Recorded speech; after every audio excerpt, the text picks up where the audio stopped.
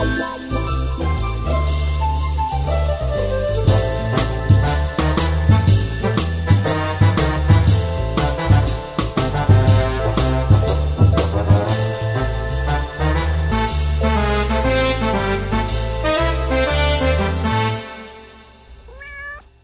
ready to talk about The Cat Who Saw Red?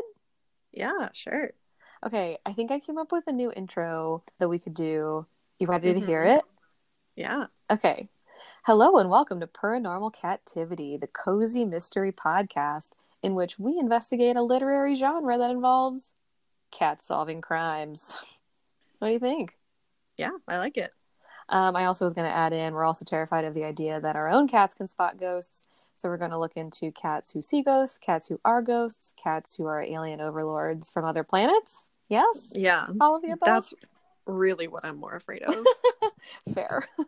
Ooh, I saw a bug. This is like a little bit off topic, but I saw a bug the other day that I'm like 98% sure was an alien. What? Okay, tell me everything about it. So it was tiny. It was the size of a big ant. Because you know how like there's the small ants and then there's like the big fat ants? Uh-huh. It was like sort of in the middle. Okay. And it was pure white. Whoa. Like Snow White. And it was a little round, like, white bump, and it had, like, a big floofy tail. Okay. But it was really tiny. And I saw it. It was crawling on the table, like, kind of in my computer space. And I was like, oh, you're a fun-looking bug. I don't want to squish you. And so I picked up a leaf and tried to, like, you know, get it on the leaf so I could move it. Yeah. And every time I put the leaf in front of it, it would turn, look at me, and shake its little fist at my face. Are you fucking kidding me? No. The first time it happened, I was like, that was a fluke, right? That was just the bug doing its thing with little bug feet. Surely this bug isn't giving me the finger right now.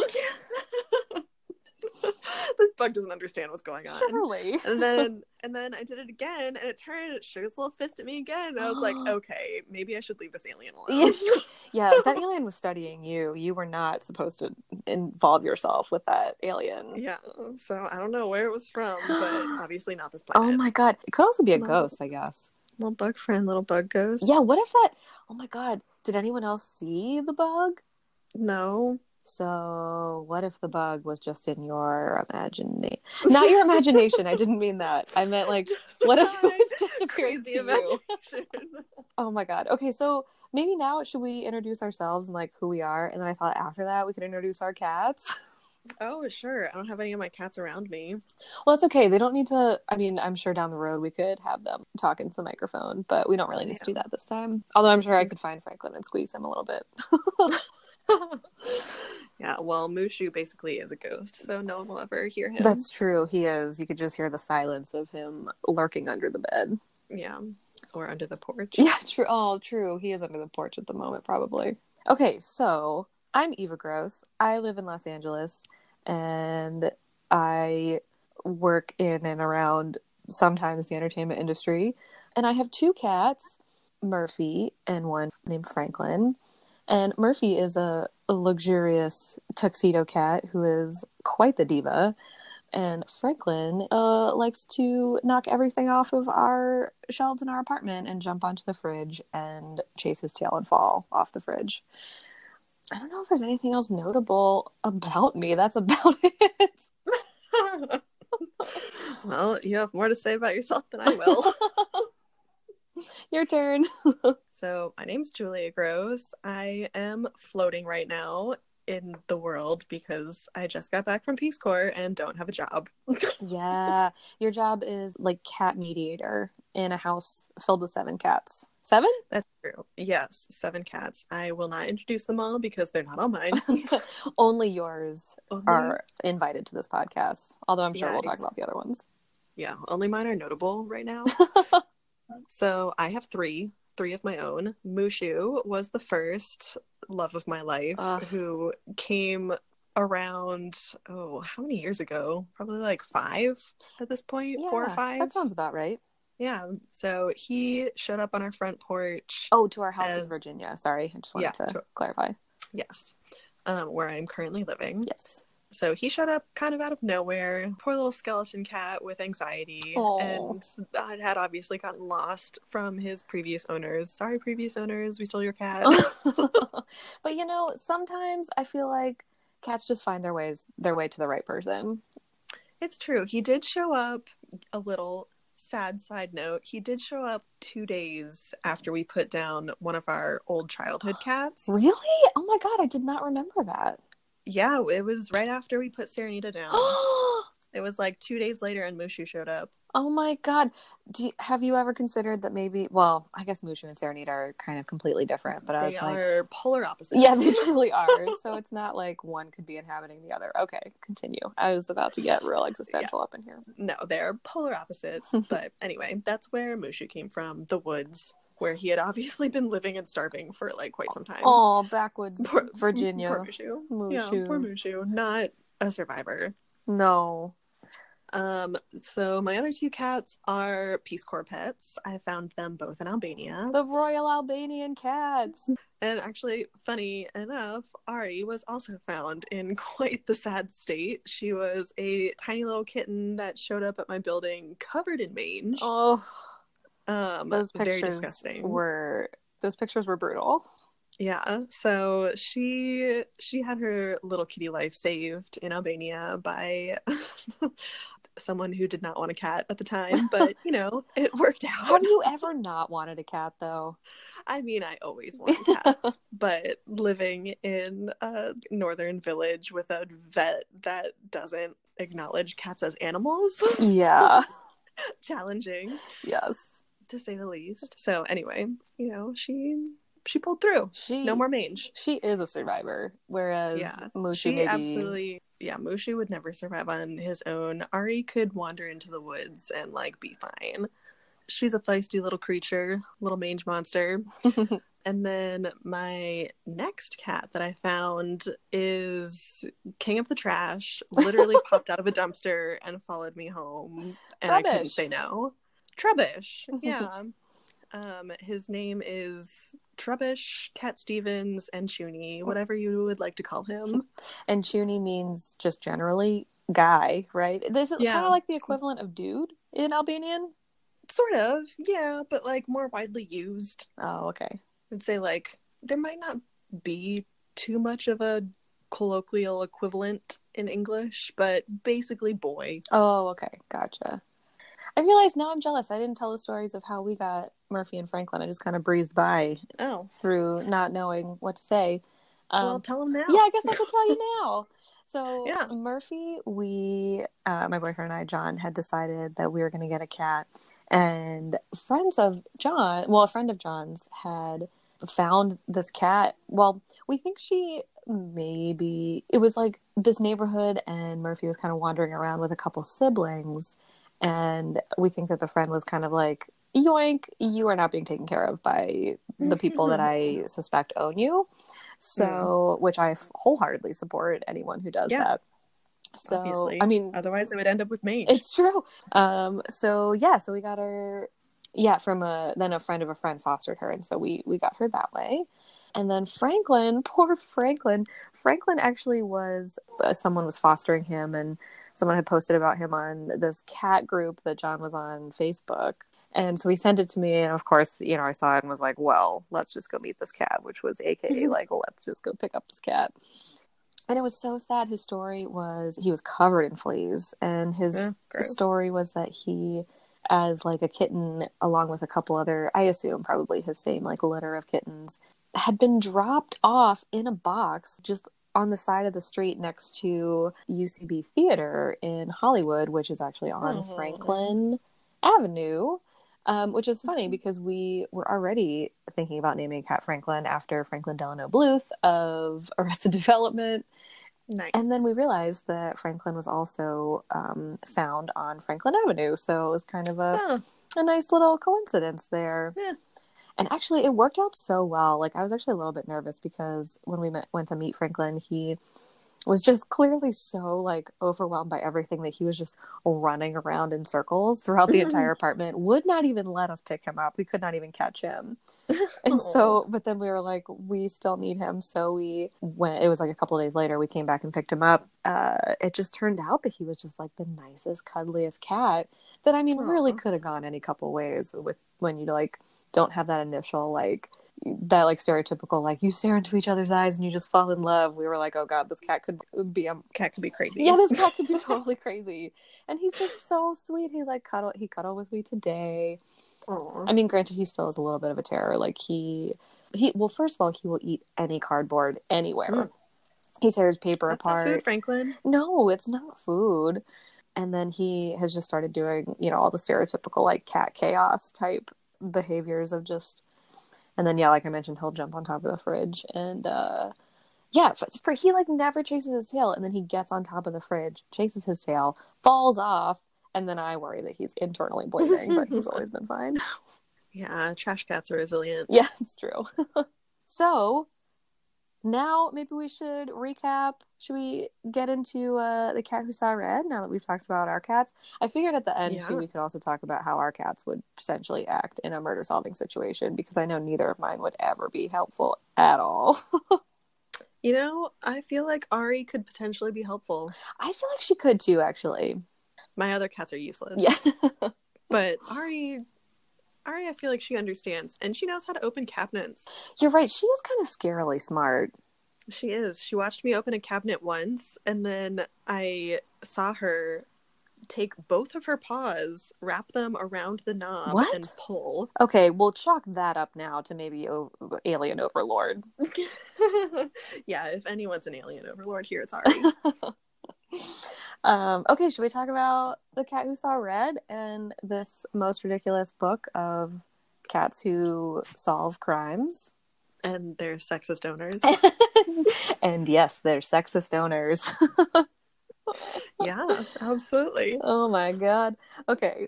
Yeah, so probably to start off, we should mention that The Cat Who Saw Red is one in a line of many The Cat Who books. Yes.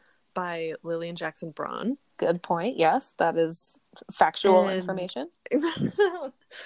And we have a family history of reading these books, and we are kind of undecided on who started that or where it came from. It's so true. We have like a hand-me-down hearsay. Like, I think that, I don't know why, I think that mom read them, but you think that a family friend read them.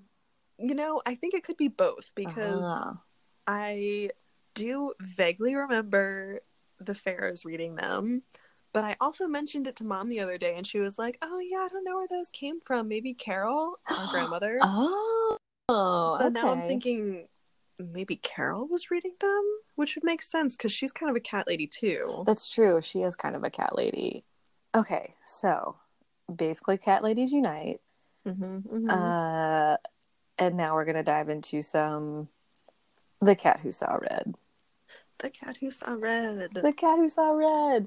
So basically this series is about, well, first of all, this is a very prolific writer, Lillian Jackson Braun. There are over 30 books of the Cat Who series in the cozy mystery genre, all involving Jim Quillerin, the news reporter for the Daily Fluxion. And his two cats, Siamese cats, Coco and Yum Yum. And so the series goes through sort of his career and the crimes that he stumbles upon and the ways that his cats help him solve mysteries. Which we're still not quite sure how it started, because The Cat Who Saw Red is not the first in the series, and we don't know which one is. Yeah, we're not really sure. We did some cursory digging, and we did find that there were 2 books written in, I believe, the 60s and 70s, but then The Cat Who Saw Red is the first in like a reboot. And then The Cat Who Saw Red came about in, I believe it was actually the year I was born, in 1986. So yeah, this is potentially the third, but one of the earliest The Cat Who books. We decided to start with this one. This is the one that like won awards and the one that we remember from childhood. That's right. That is an excellent point. Yeah, this is definitely the one I remember from childhood. This is the one that, oh, I should also probably give the tag too, that part of the reason that I got back into these books is that I was at a really great local bookstore, the Iliad, which I love, and also has cats in it. So I was like already super inspired. Yeah, they're such badass cats too. They're named like Jupiter and like Saturn and like planety names. So this bookstore is great, and I was just kind of futzing around one day, and then I was in the mystery section and stumbled upon these and was like, oh my god, I remember. I was having like a childhood nostalgia flashback and like couldn't really remember how I knew them, but knew that they were from our past. So I grabbed a bunch. Knew that they would become important one day. I flashed into the future and knew. So I grabbed a bunch for, $2 or $3, whatever they were, and then read The Cat Who Saw Red, and then gave it to Julia, and here we are now. Here we are. And, for as like dated as they are really fun and like super silly. I mean, honestly, the idea of cats solving crimes is just so fun and wonderful to me that I just can't wait to talk more about this. Oh, and we don't want to stop at The Cat Who either. We have a number of different series in mind, still in the cozy mystery genre, that, we're going to maybe go to next and kind of intersperse throughout, because, yeah, it's just such a fun, cool thing. Because who hasn't thought that their cat is a little bit smarter than we give them credit for? Yeah, and there should definitely not only be one series in the world that talks about cat solving crimes. Oh my god, agreed. If we run out of books, we'll just have to start writing them ourselves. Yeah, because I feel like dogs get too much credit. So true.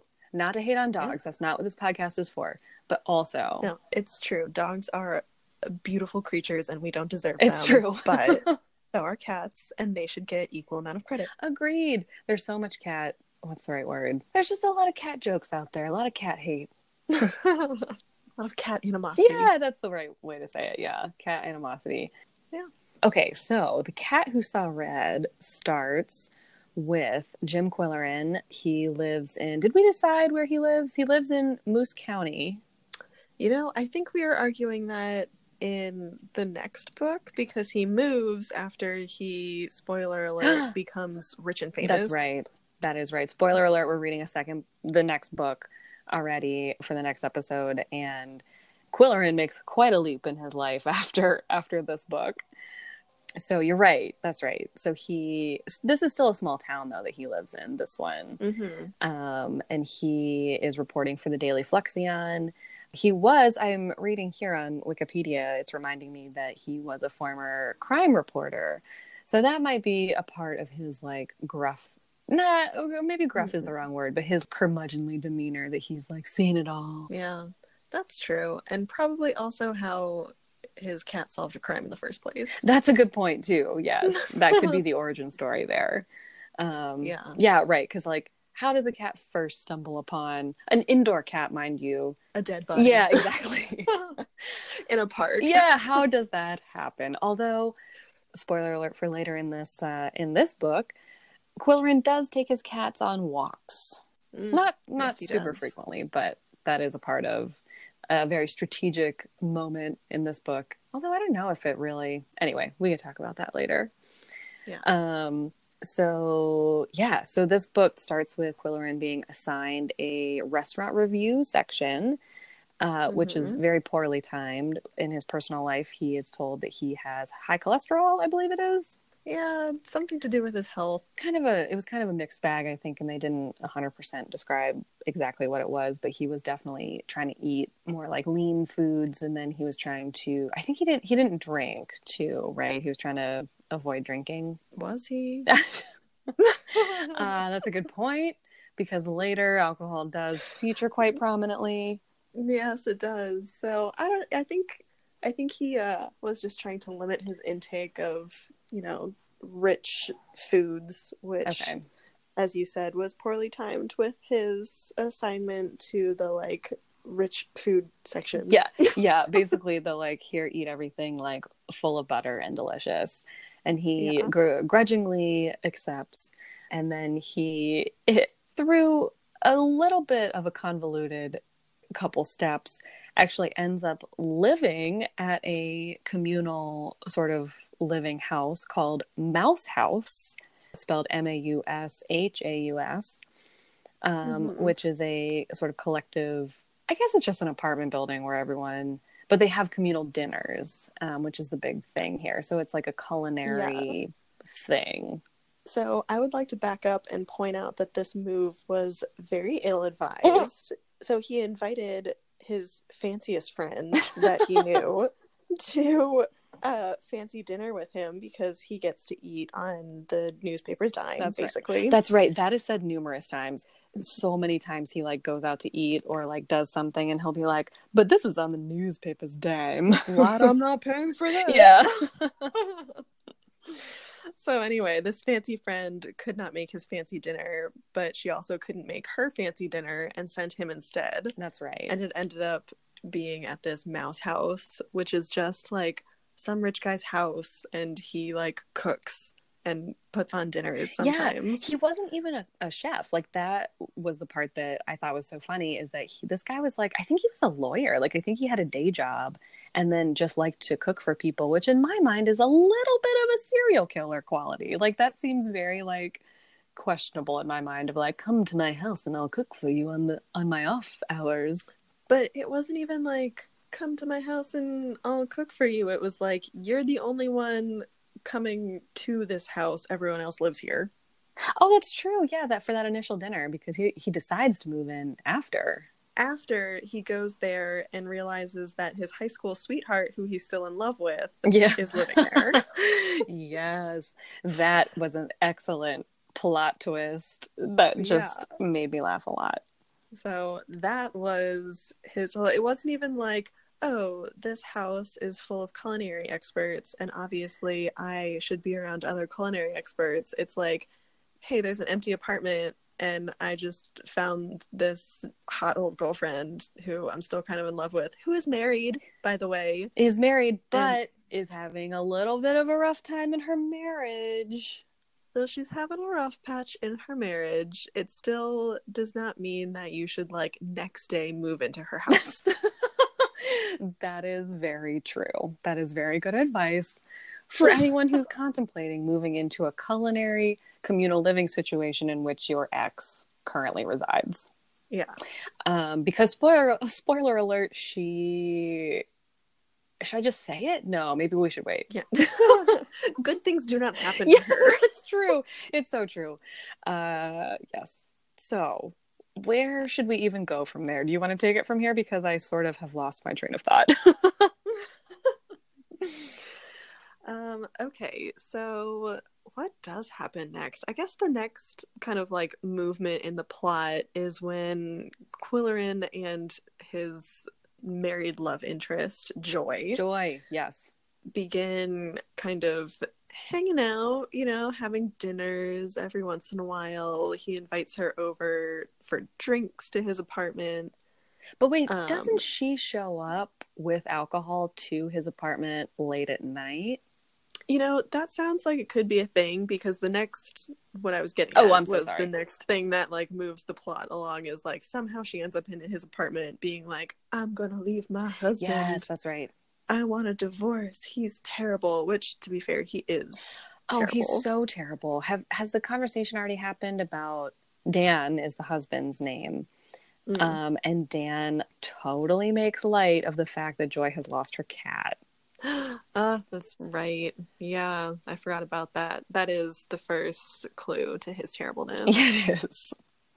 It's so bad. So they're talking about, the other interesting twist of Joy's, the love interest's life, is that she is a potter.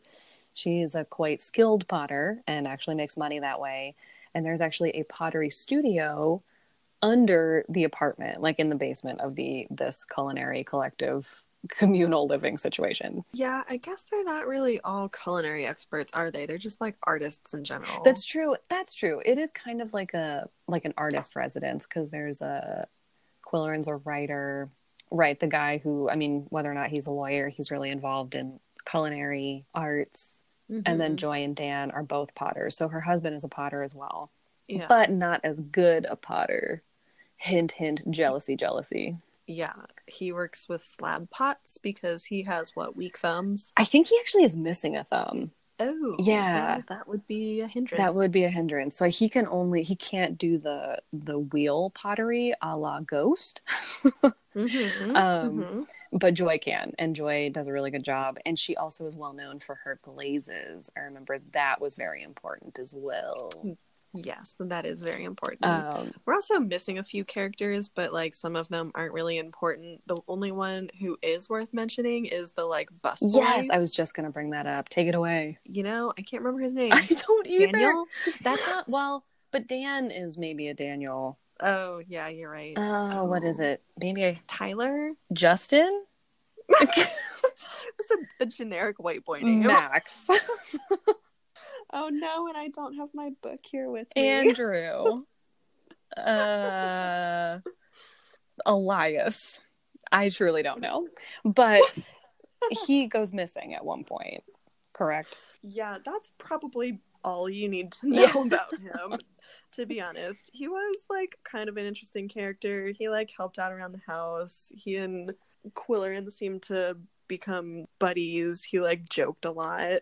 And we should mention in bringing up this unnamed busboy that at one point, so while all of this is happening in the main plot, there's a subplot in which Quillerin is, going into his house or his new apartment by himself and interacting with his cats, which is, just a story unto itself. And I feel like I could talk about for 1,000 years on its own, which we can also do shortly. But there is a moment where, he has a typewriter because this is old school.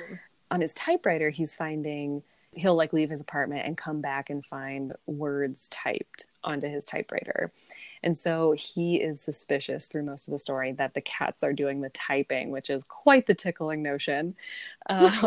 But you do find out maybe at the very end, or is it only halfway through, that one of the times, only one though, one of the times the busboy was the one that typed something silly. He typed dog onto the typewriter page, and Quillerin, which is just so silly. It's so silly.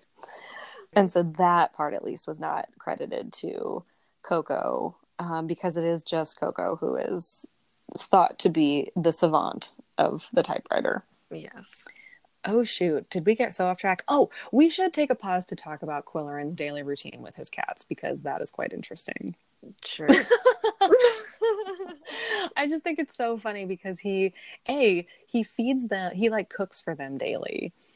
He does, and he like brings back little kitty bags, if you will. Yes. Hashtag kitty bag. From his fancy restaurants, and they eat things like tuna steaks and caviar and things that I will probably never have in my life. Yeah, much less your cats. Right. Yeah, and he'll like go to his local butcher and he'll ask for, he'll like look through the daily catch and he'll be like, oh, the cats would love that. And so he'll get like, a 1/4 pound of the anchovies, please, 1/4 pound of the mackerel, please. And he'll bring it back to his apartment and he'll chop it up really fine for his cats daily, which just sounds like, I don't have time for that. A huge pain in the ass. Yes. And then also there are just paragraphs of description of these cats just slinking sexily around the apartment, and like it is quite the yeah, they have quite the descriptions of these cats and the way they move. It makes me a little uncomfortable. Yes, it is quite the descriptive moments. And I felt too that at the end of those paragraphs of descriptive cat movements, sometimes I wasn't even sure what had happened. I don't know that much had happened, but then at the end of the paragraph I would be like, oh, I think she's trying to say that like they jumped from the floor onto the counter. But it would be like, Coco slinked his long svelte body from the ground onto the eye level with Quillerin, or like some way of saying it that was like, did he jump from the floor to the counter? Because you could have just said that. Yeah, it does read like someone who wanted to write steamy romance novels but was a little too conservative. Oh my god, you're probably right. Wow. I feel like you just really cracked into her psyche. That just like William. Oh my God, William. William! Excellent work. That was the busboy's name. Thank you. Time heals all wounds and recalls all generic white boy names. Oh man, Yeah. good work. Yeah. Anyway. Yeah, so back to the plot. So we have the dinner with Quillerin and Dan and Joy, the Potters, in which, maybe we should talk about that dinner and the fact that Yeah, it wasn't just the three of them. It was like the whole house. And so Dan, the terrible husband, is like publicly mocking Joy's sadness over losing this cat. What a fuckhead. I'm gonna say it. Yeah, sure. Because, she was really concerned. She was telling the story about how she had lost her cat recently, I think, too, like within the last month.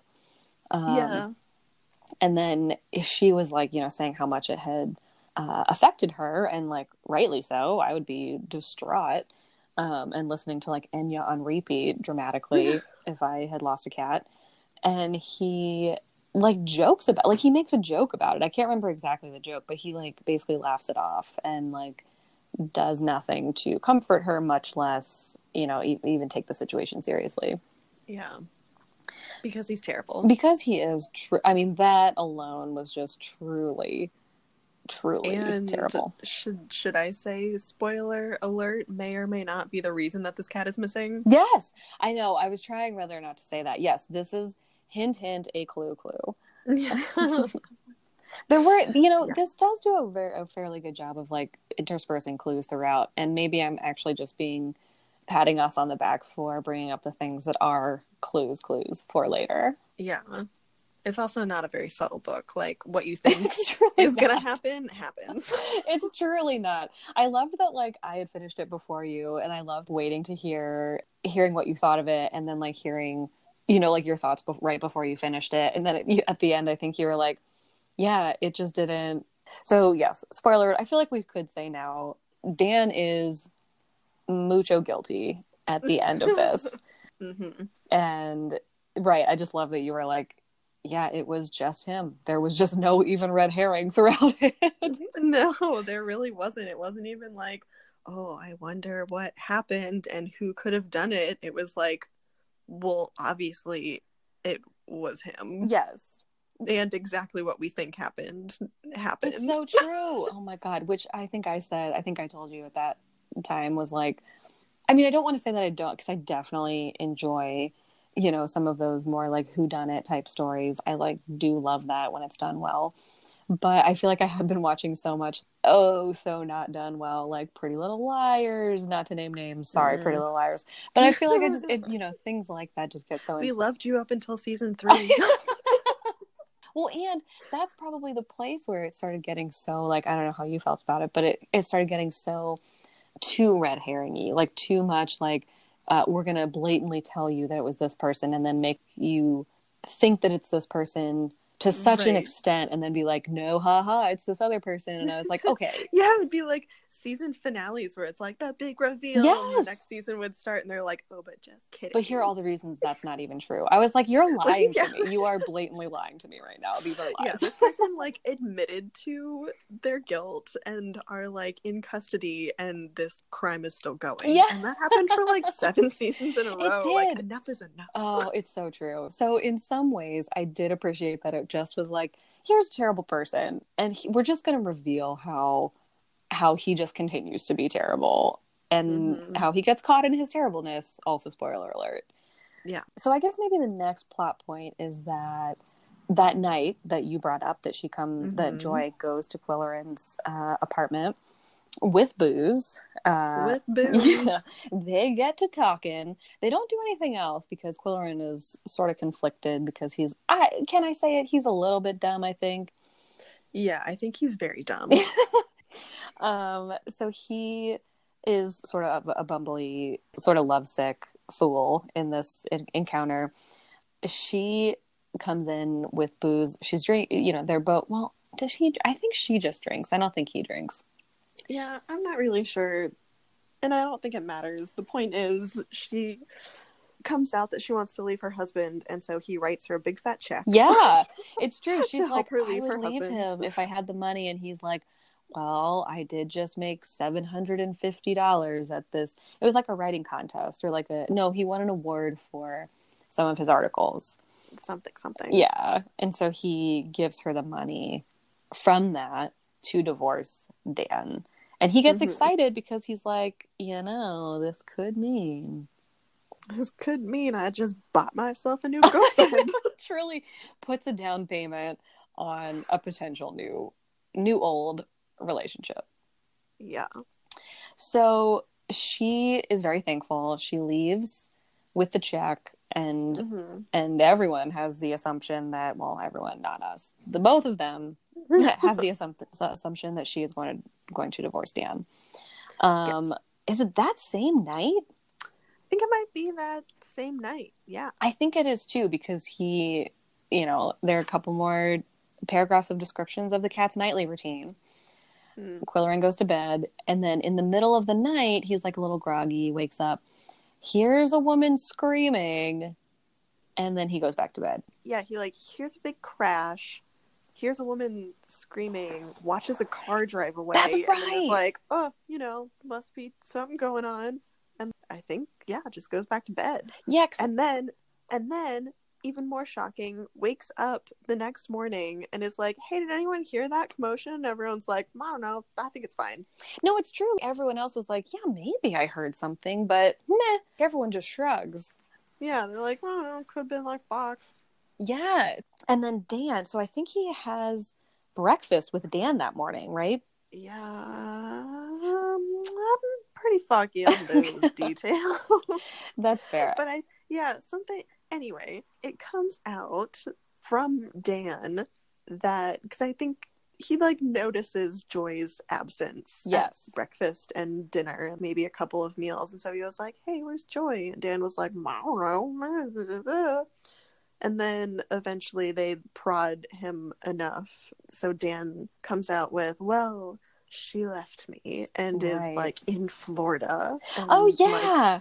Left a note, or I got a postcard, or I don't know, something bullshit. Something bullshit. But Quillerin does not completely believe him, because apparently Joy hates Florida. Such a specific reason to be like, aha. Sunshine? I don't know. There was something about Florida that she disliked. And Quillerin was like, that seems suspicious. Do you not know your wife at all? Create a more convincing lie. True. Oh, that's right. Well, and I think there was something too about, wasn't there something about, I'm going to remember this poorly, and also it was initially pretty silly, but there was something I think in the postcard that was that was supposedly from her, that was like, send me my such and such. And I thought that it was I think that it was something clothing related, like fashion related. And it was something that Quillerin was like, she would never ask for that. She would never. But it was also like, send me this such and such. And Quillerin was like, okay, great. So give me her address so I can write her and see what's going on. And Dan was like, oh, she didn't give an address. I'm just supposed to send it to that town. Oh, that's right. He was like, just send it to, which, to be fair, wasn't I sending things to just a general town when I was sending you things in Albania? Yeah, but that's Albania. Yeah. So in Albania, the postal system does work that way. You can put someone's name, just a town, and then their phone number, and it will get to them, because towns are small enough and people know each other. And, if it shows up at the post office, they're going to be like, hey, next person to walk in, the American that lives down the street, go take this to her. That American girl with all the cats. That American girl, that weirdo that adopted a bunch of animals. A bunch of trash cats. That she lets roam the streets. And steal all the socks from the clothesline. Steals all the socks from the clothesline. Yeah, that she trained to be friendly and then let outside. How dare she? Oh my god, you are gonna be tried for high crimes in Albania. High social etiquette crimes. Oh, okay. But sorry, I derailed us. But, yeah, anyway. So basically the whole takeaway from that is that Albania. Dan thinks he's in Albania. Yeah, Dan thinks he's in Albania, and Florida is not actually Albania. So, Dan be full of shit. Yeah, so Dan is full of shit. And we know that pretty early on, but Quillerin is still fooled for quite some time. I know, the like amount of time that everyone spends just putzing around after that is truly baffling. Yeah. Although, I think the busboy took some action. Did he? But I thought he was the red herring that was, if there was ever a red herring, I thought he was the one that, didn't he speed away in the night and like his car went missing? Or there was some link to him that was like some suspicious activity that, don't you think that he's dead for a while too? Yes, because spoiler alert, he was dead. Oh my god. Sorry. Sorry, William. Sorry, William, I forgot that. R.I.P. Yeah, so he I'm not really sure about the car speeding away in the night. I think that might have been him for something. He also had a girlfriend, so like maybe he was just going for a booty call. Yeah. I don't know. But he was the one who found the peephole into Dan's apartment and was like, hey, I should spy on this guy because I think there's like something going on. Yeah. And that is probably his downfall. I'm not sure how Dan found out. Yeah, so maybe we'll remember if we start talking about, because I feel like the next thing that happens is involving the big pottery show that's happening at the end of, I think the end of the week where they hear the scream. Yeah, and there is a big chunk of book that we're probably going to just gloss over because it's a lot of Quillerin going, like, but I just thought of something. What about this? Yeah. And Dan being like, oh yeah, I can easily explain that away with another terrible lie. Yeah, and like each time Quillerin just goes to Dan's apartment and like knocks on his door and is like, but what about? And Dan's like, blah blah blah, blah. And then Quillerin's like, damn it. Yeah, and then he like huffs away, feeds his cats, and it's kind of a cycle. And then interspersed with, he just will randomly like be typing out. He's like on a deadline every now and then, and like he has a lunch at the Golden Lamb Chop. That was a whole thing. Yeah, and there are a couple of different side stories and side mysteries that are happening. Like apparently Joy had this blackmail thing going on that she was trying to like get going, which I really didn't care about that side story for some reason, and I'm like very unsure of how it resolved because it just blew right through my mind and did not stick in my memory. Yes, no, I mean, me neither, because literally you saying that was the first time that I remember that since reading the book. But I think it's because they don't correlate to the actual mystery. Like, a lot of times, it has nothing to do with the main story. Yes, I feel like even some of the other, I shouldn't. Anyway, I was going to bring Pretty Little Liars back into it, but I chose not to. And then told everyone what I was thinking.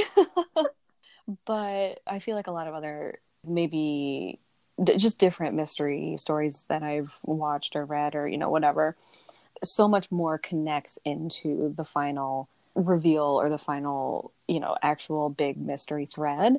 And this just didn't. Like, there just was one main story, and then there were all these little ancillary stories that were almost, to be honest, like more like short stories that did not really factor in, but just had the same characters. Yeah, there was no like skillful intertwining of anything. It's very true.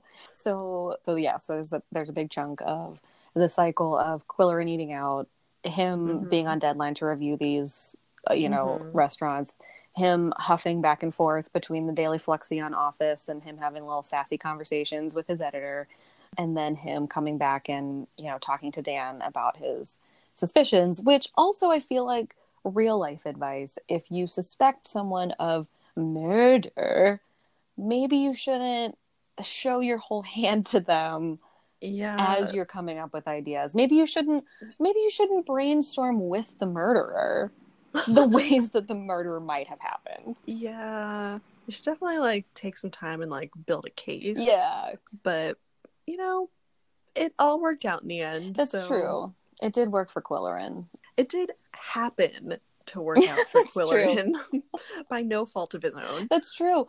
And we should maybe bring the cats back into it now, because Barry helped along by the cats, suspiciously so, because apparently Coco can actually type on the typewriter, because as this big pottery show is approaching, the other big part of the whole pottery scenario between Joy and Dan is that Joy has these really fancy glazes, this like glaze recipe that she's come up with that's apparently revolutionary, has really, really bright colors.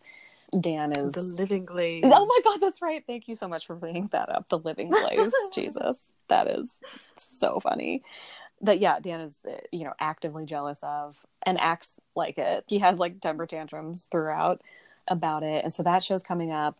And then as it's coming up, things start kind of ratcheting up to that point. Dan, I think, is sinking like his actual money into the show. No. He is sinking Quilloran's money into the show because he added a 1 in front of that check number and cashed it. Oh my god, I forgot about that.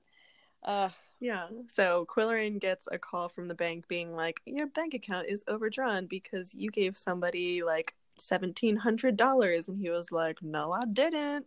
So that was another clue. Oof, that's right. Clue. That he like then immediately went to Dan about and was like, is this bankrolling your show? And Dan was like, oh yeah, Joy gave it to me. Thinner little explanation.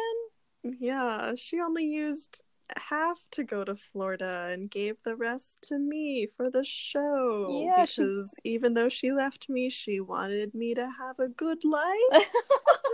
Even though I hate her cat. Oh, such a terrible person. And a pretty terrible liar. Yeah, that's true. He is a really terrible liar. I feel like at one point too, he does kind of a shrug of like, my bad, but it's already done, so I'm gonna keep your money. And Quilloran's like, oh god. Yeah, so then what happens after that? So I was gonna bring up the PB on the typewriter. So Quilloran finds PB written on his typewriter and assumes that it is Coco? Question mark. Like, I forget that exact process, but somehow it leads him to Franklin's here. Franklin just jumped up. Franklin. Hi, buddy. Do you want to come podcast with us? No? Okay. That's fine. I mean, he is hanging out, so maybe he's getting ready to sit right on my computer screen. Perfect. As any good cat does. So the PB leads Quilloran to the fact that there is lead in the glaze? No. So PB, he thought at first stood for poisoned beef. Oh, that's right. Because his cats escaped out of a window and the like house cleaning lady was like, they died. Oh my god, that's right. Because she was like embarrassed. They were dead. And Quilloran's like, oh my god, the beef was poisoned. Someone killed my cats. And then they were, like an hour later, they were scratching at the window, like, help us, let us back in. Yeah, because cats are dumb. They escape. They come back. Oh, it's so true. And those cats probably rightly knew because they're apparently semi-intelligent enough, probably, to know that they could not hang out or deal with themselves outside of Quilloran's daily cooking sessions for them. They are pretty pampered cats. They're not going to survive in the wild. No, absolutely not. But cats have a very, in my experience, a very cow-like quality of, being able to escape from wherever they are in, but they, somehow cannot figure out how to get back. My cat, two of them are useless, but my one intelligent cat can open things, open windows, open some doors, open cabinets, and escape. And she can make it back to that door, but she can't figure out ever how to get back through it to get inside. Yeah, it was a one-time smartness. Yeah. So that's what happened with these cats. And the maid was like, I was just scared and thought that you were never going to find your cats again, so I told you they died. I mean, which is just maybe the wrong choice. Which is maybe the wrong choice, because they were gone for a couple of hours. You can look for them. Yeah, I mean, that really is panic mode. Initiated way too early. Yeah, hardcore panic mode on her part. Yeah. And not really any sort of part of the story. It was just there. That's true. So he initially thinks it's poisoned beef, but then what does it end up being? So it does end up being lead, which makes me think that he is grasping at straws for how intelligent Coco is, because why would a cat know the scientific notation for lead? Well, as I think I pointed out to you before, I think that these cats know the periodic table of elements. Yeah, I mean, if they're aliens, they totally would. That's true. That's true. If they're aliens, they would absolutely know. Yeah. So before we get into this, we should mention that William, the houseboy, has gone missing as well. That's right. And yeah, so the lead ends up being how Dan poisoned William. That's right. Oh my god. Yeah. How did I remember that he, like, only even barely remember that he died, but then not remember how he died? I don't even know. Sorry, William. He was lead poisoned.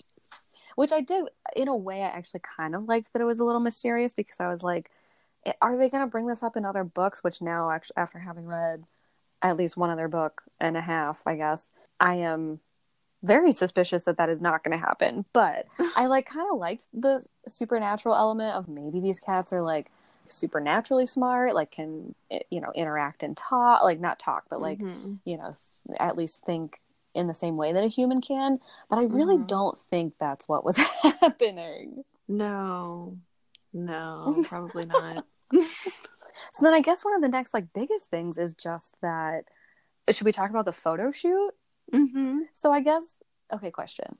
Does the pottery release event happen before or after? So the photo shoot happens before the pottery event, and well before Quillerin figures any of this out. Right, because there's a whole nother cycle of him, he has all the information, and then he just sits on it for a very long time. Yeah, so he eventually goes to his one smart friend who is kind of in the background, that he talks to. I think he's his newspaper buddy, or his high school buddy, or some buddy that he stayed in touch with, that he talks to about these things. Yeah. And he's kind of like, well, Joy's gone. I don't know what happened to her. I think her husband did something. Yeah. And the friend's like, well, let's get your cat to go search his apartment. And Quillerin's like, huh, yeah, all right, yeah, that's a good idea. My cat solves crimes. Let's do that. You're like, this has happened before, so... And so the friend is the crafty one, who is a photographer, and offers to use his photography to get into the pottery studio under the guise of, we want to do a spread of your pots and glazes and things before the show. And while he was talking to Dan about it, he was like, oh, and you know what would look great inside this pot? A cat. Because what pot? Do you have a cat? And Dan's like, no, I don't. I did, but obviously I was an asshole about it, and shoot, I shouldn't have made it disappear. Oh, so the friend. Yeah. Oh, sorry. I was going to add in, which I forgot, that Dan was also being kind of a needy bastard, because he kept talking, or opportunist, maybe that's a better word, because he kept talking to Quillerin about how he wanted the Quillerin's newspaper, to do a whole spread on how amazing he was, and the event, and because he needed people to come, because he didn't have money, he stole money basically to pay for it. So he, full circle, I think when this photography session came up, I think that was kind of also Quillerin being like, oh, this is the perfect way to get in, because I know that Dan wants this. And the photographer, that photographer is kind of the best character in this whole damn book, because he's fucking crafty. He's just the one who made it happen. Yes, he did. He's like, let's get this done. And so he totally does. And then there's this amazing, oh my god, I fucking loved the chapter where they're taking these ridiculous professional photo shoot style pictures with the photographer, Dan, Quillerin, and is it just Coco? I think it's just Coco. I think it's just Coco. Yeah, and the photographer's great. He's like, oh yeah, Dan, let me distract you and take all these pictures, and don't mind the cat and my random friend walking around. Oh my god. I need them there for, to look good. Yeah, he is really the linchpin of this whole situation, because if not for him, I'm not sure any of the rest of this would have happened. Yeah, if he had been the main character and the cat owners instead of Quillerin, this book would have been 3 chapters. I was also just thinking, it's really too bad, because Quillerin is a funny character unto himself, but I kind of wish that the photographer was the main character and had the cats and was the main The crimes. brains. Yeah, the brains. Yeah, like I kind of was more interested in his life than Quillen's life because Quillen's a little bit boring. Yeah. But anyway, so they're in this ridiculous photo shoot. They take a bunch of pictures, which I would love to see those pictures, by the way. Yeah, I'm pretty interested in what this living glaze looks like. That's true because, right, not only is it because, right, of course, Dan is now passing off Joy's pots as his own and is like, the living glaze. No. Oh. He destroyed all of her pots and glazed his pots in her living glaze. That was like the one thing that the critics That's right. were like, yeah, they came to his show and were like, oh, beautiful, stunning, absolutely gorgeous. This glaze is amazing. But why did he glaze these terrible pots in this beautiful glaze? Oh my God, that's right. I forgot. Why is my memory so terrible? But yeah, anyway, so this photo shoot happens. Coco is very suspicious of the red pots. Yes. And also a hatch in the floor that smells like death. Yes. That Dan's like, oh, don't worry about it. That's just my clay. And there's rats down there. Right. And he says something about like fermenting too, I think. Yeah. And... which I think was confirmed by another potter that Qwilleran talked to. That clay smells bad as it ages. Oh, right. Yeah. Because doesn't he go to like a... Am I remembering this wrong? My memory is apparently very faltering towards the end here. But doesn't he go to like a professor of pots? Yeah, and I think that's where he learns about the lead something. Okay. And the smelly clay that didn't turn out to be smelly clay, turned out to be William. Sorry, William. Sorry, William. Well, and okay, so Coco is suspicious of certain red glazed pots. Mm-hmm. And then I forget the leap. Yeah, how does he actually find out that... Big reveal, Joy was killed in the pot, oh God, what is it called when it's a big kiln? It's like a big walk-in kiln, basically. Yeah, big walk-in kiln. So Dan has all of these bright red, beautiful pots. Yes. And a smelly basement. And so Coco goes back with Qwilleran to his apartment. And then that night, they're kind of like, the cats are playing and doing their thing and jumping all around, and Coco knocks over a pottery book, like a pottery history of pottery book. That's right. And so Qwilleran picks it up and starts reading it, and it turns out that there have been a couple of cases where these bright red beautiful pots have come out of the kiln, but red glaze is very hard apparently to finish. And so in these historic instances of really vibrant red pots, there have always been living, or not living at the time, but like organic matter in the kiln at the time of the firing. So like in ancient China, I think it was, there was a walk-in kiln that a farm animal had gotten into. Oh, that's right. Like while they were firing, and so they fired these pots, and something about the organic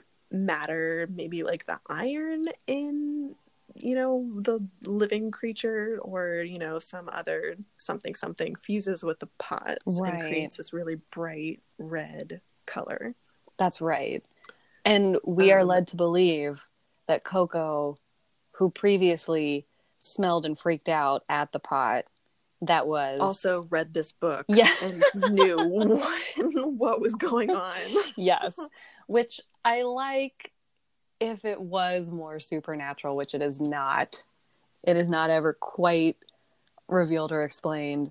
But that is the connection that Qwilleran makes, and then sits on for days. He has all the information. And I also do, aside from, you know, Coco reading books or whatever, or knowing the periodic table, I would be tempted to believe that a cat would, or any animal would react a certain way towards something that has been infused with organic remains.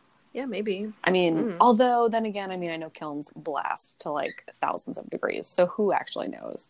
Yeah. But this is the history of the cat who, but not potentially the history of the real world.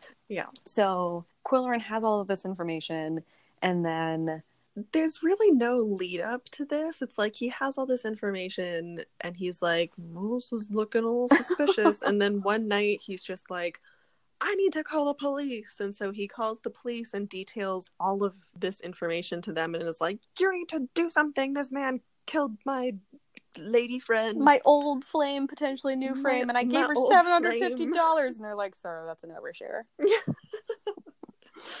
Yeah, so he details all of this information to the police and is like, something needs to be done immediately. And the police are like, well, maybe let's sit on it for a day. And he's like, all right, yeah. Everyone cool their heels and think things through. Cool it. It is late at night, potentially. I can't remember when he called them, but I think it was always late at night, yeah. I think it was late at night. The point is he called them. They were like, okay, we'll come investigate, but go back to bed, sir. And so he did. And then, so that night, so it sounds kind of like Quillerin had all of the information, but like not a lot of proof. Mm-hmm. Because I don't think at that point he realized that William's body was in the basement.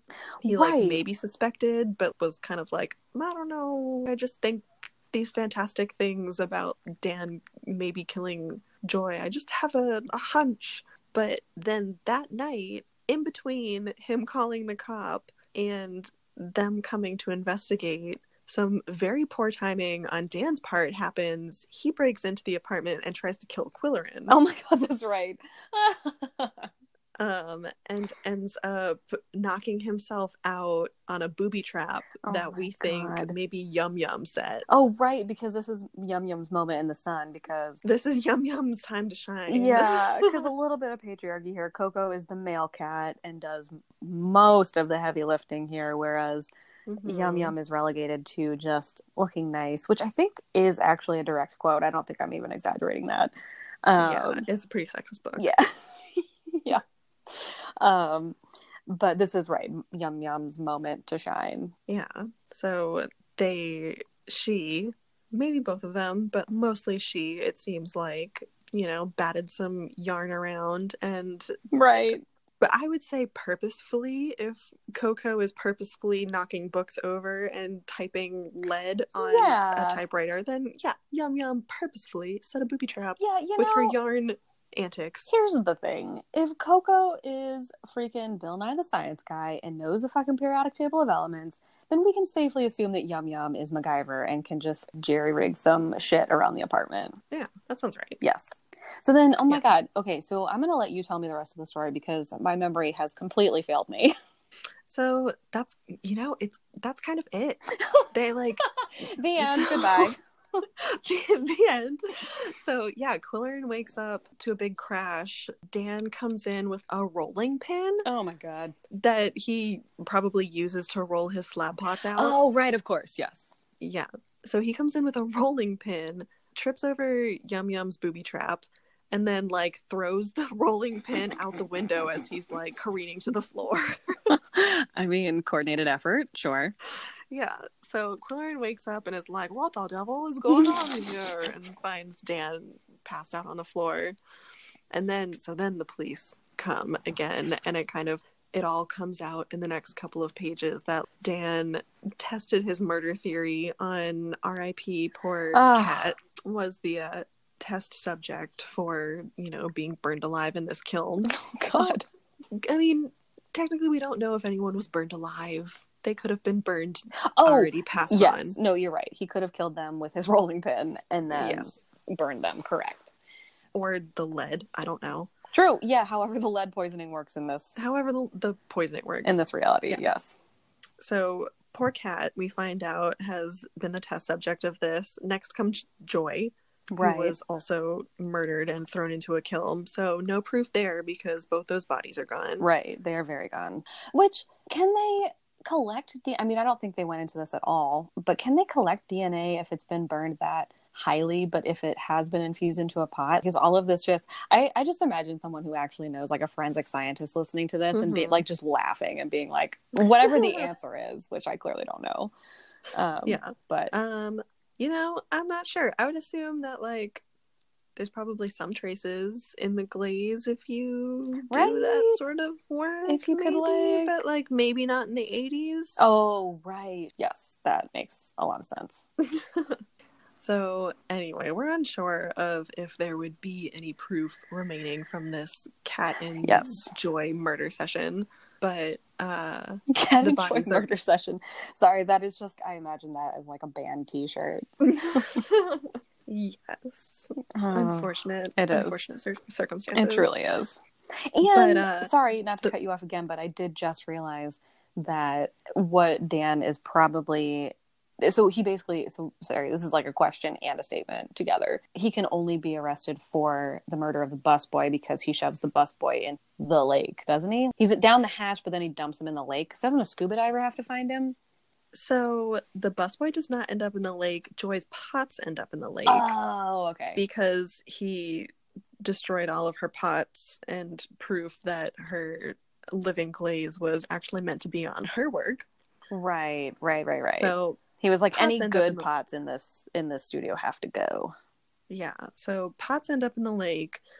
Joy's body is gone, Kat's body is gone, but so his mistake was that apparently in firing pottery, you need to fire the pots all day long. Mm-hmm. So you throw them in the kiln, temperature goes up to like a bajillion degrees. You fire the pots, and then you can't just open the door and let it immediately cool down. You have to leave them in the kiln and let everything cool very slowly for 24 hours. I remember that.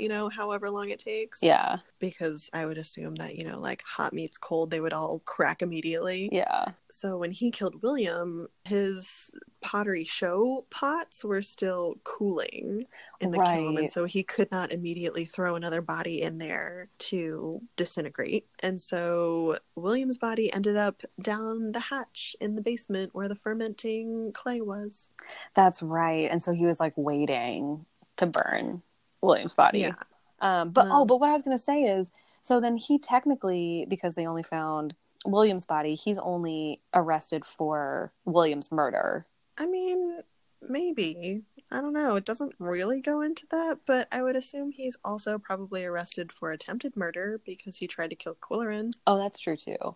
I basically was just saying that the cat and Joy don't really get justice. So here's the thing. I just imagined that there was a parallel book series that just was, instead of the murder in Cats, it was, or like true crime in Cats, it was lawyers in Cats. Oh no, that sounds terrible. And then it could be like prison guards and cats. Oh no, prison guards and cats, aka Filch. Oh my god, yes!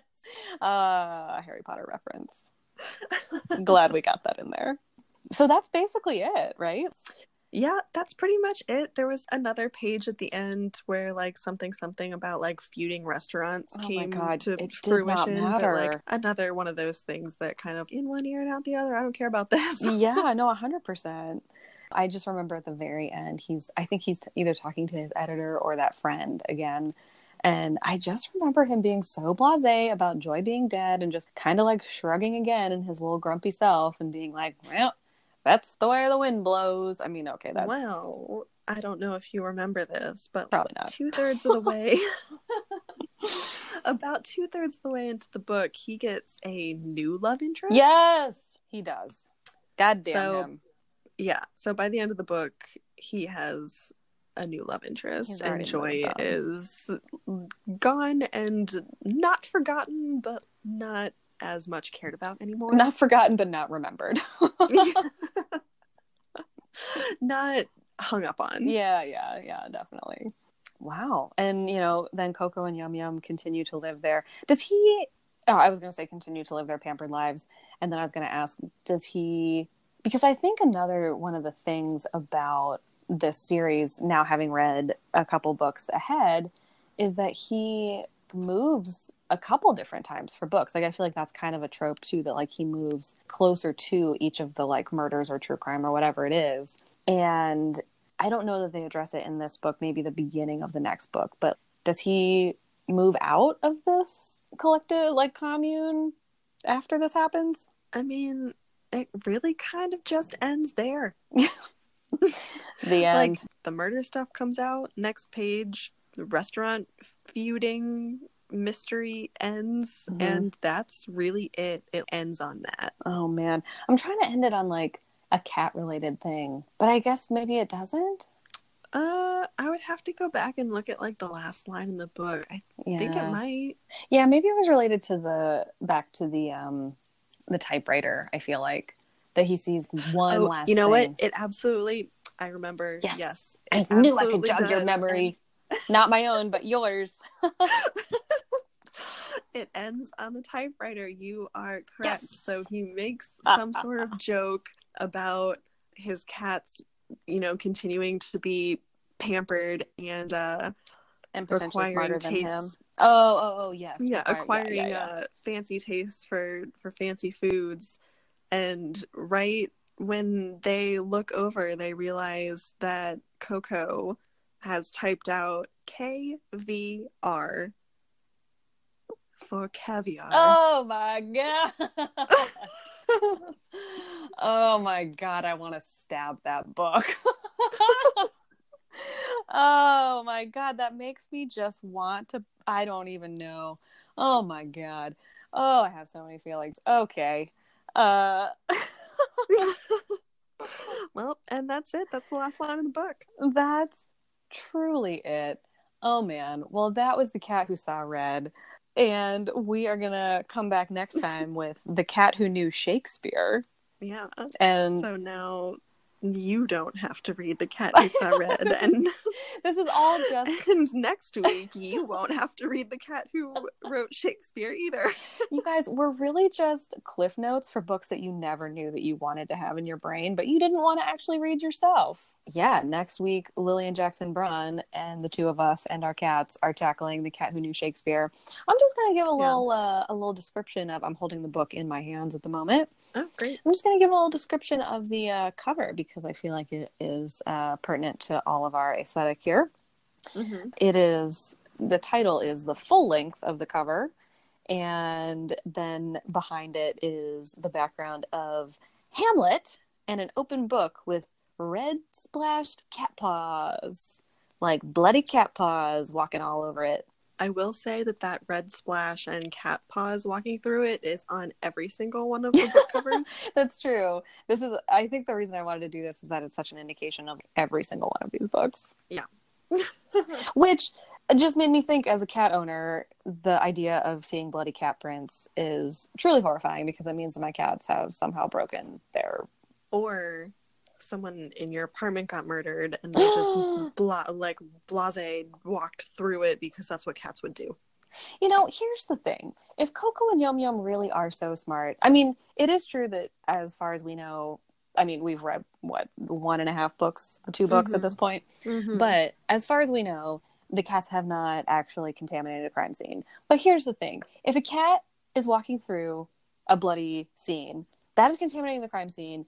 And if Coco and Yum Yum really are as smart as they type out on typewriters that they are, mm-hmm. then they would know that they should not walk through a crime scene. Case closed. Yeah, I mean, they might know that, but my cats wouldn't. That's true. No, my cats wouldn't either. It's like, remember when I was home just a couple weeks ago? Oh my God, I just forgot. I don't think we ever said that we were sisters. I mean, we have the same last name. I'm sure people assumed. That's true. But what I was going to say is I feel like cats, when a thing happens, they, like Franklin does this 100%. If something is happening in the apartment, he immediately goes there. And I feel like Junie did that too last week when, I can't remember who it was, but someone broke a glass.